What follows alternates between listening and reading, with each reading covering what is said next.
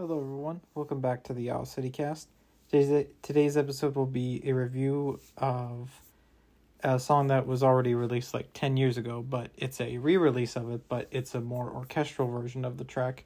The song is Pompeii MMXXIII, which is the Roman numeral for 2023.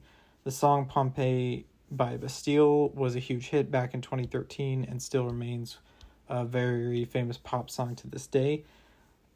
And this year, more recently, they decided to do a updated version of the track, but it's more orchestral, and they teamed up with Hans Zimmer to make it orchestral. And I just gotta say that was the right decision to create a cool 10-year anniversary edition of a song, is to make it big and orchestral. And Hans Zimmer was probably one of the best choices, if not the best choice, to team up with for this song. So I think they made a really good decision in teaming up with him, and their approach to this 10-year-old song and its updated version. It's really cool. The orchestral nature of the song that they add to it makes the song epic and cool. It gives the song a movement. The new music in the song gives it a movement that is so different from the original, but also it's different. It's all its own, really, and it's just really cool to listen to. I mean, I've grown up listening to score music, whether it's in movies or just mostly when I watch movies, sometimes when I study, but when I watch movies, I will always pay attention to the score music and how it helps aid in telling the story of a movie. And that's kind of helped me to see the stories that are told by instrumental music and score music when I'm not watching a movie or something like that, when I'm not watching a video. And I think that's what makes this track so cool, is that I feel like I can hear the story being told by the orchestral music. So it helps tell the story of the song so much more than what it was before, and it makes it so much more of a grand song, which I really enjoy.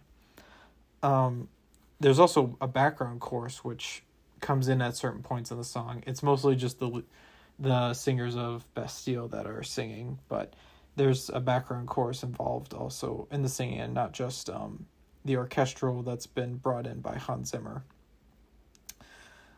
And each time I listen to it, it gives me goosebumps because it's just grand and epic. Like, I mean, Hans Zimmer is known for doing grand and epic. Like, just think of his movies like Gladiator, Inception.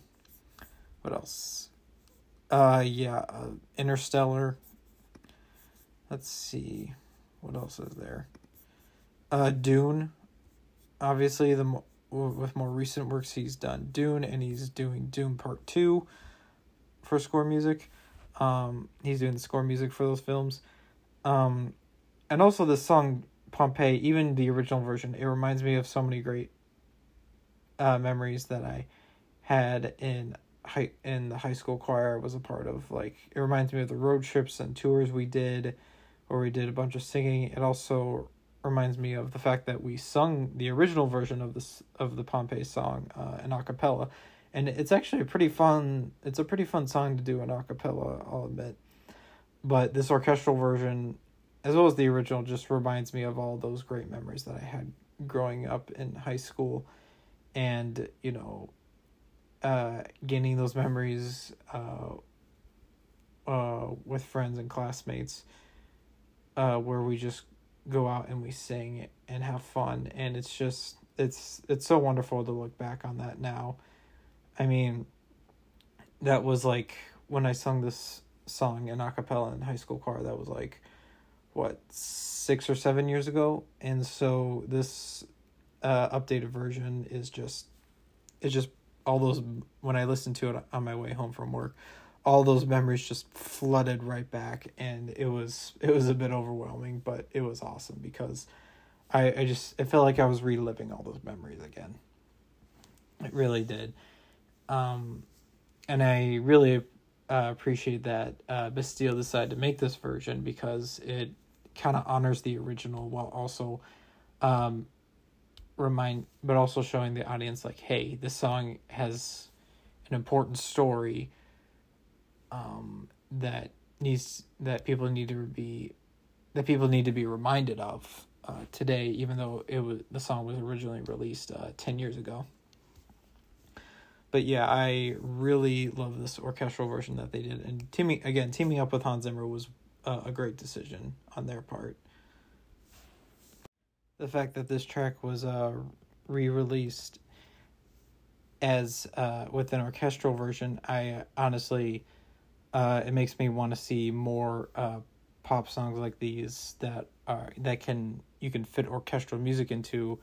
I kind of want to see more of these made with orchestral music, because it just adds this sense of story and importance to the song that you just didn't really necessarily have before. Like, you kind of did, but like it's much more clear now what the purpose and meaning behind the song is, and it makes that much more grand, which I think is really cool. That's something that I've always noticed with score music or instrumental music in general, or or orchestral music, whatever you want to call it. And it helps tell the story of the lyrics in a way that I think regular pop music just can't do. Like, regular pop music, like, there are some really good songs where the music helps tell a good story with the lyrics, and it does a good job of that. But I think that orchestral music, not always, but more often than not, does a way better job of helping tell the story of a song, even if there's no lyrics involved, than lyrics with pop music. Because it's hard to explain, because growing up, I just have listened to score music as I've watched movies. I pay attention closely to that, because the music is meant to create drama and intrigue in the story. Like, how would you know the story is how would you get the extra added intrigue and drama of the story without the music being there? Sure, some drama and intrigue would still be there, but without the music, that's not there. Without the music in the background, there's not that extra added emphasis on that stuff there. And that's what I think is so great about orchestral music, whether it's in movies or song, or songs that are without lyrics or songs with lyrics, like the 10-year anniversary edition of Bastille's song Pompeii. It really helps tell the story of the lyrics and what the writer wants to convey to his or her audience. And it's just something that has always resonated with me growing up. Again, because I would pay attention to score music while watching movies. And I keep going back to that because it's so strange. I never thought it would amount to... I never thought paying attention to score music so closely in movies would actually, be important to me. Looking back on it now. Like, I remember growing up I would watch... on Friday nights, me and my sister would go to my grandma's house. We'd watch,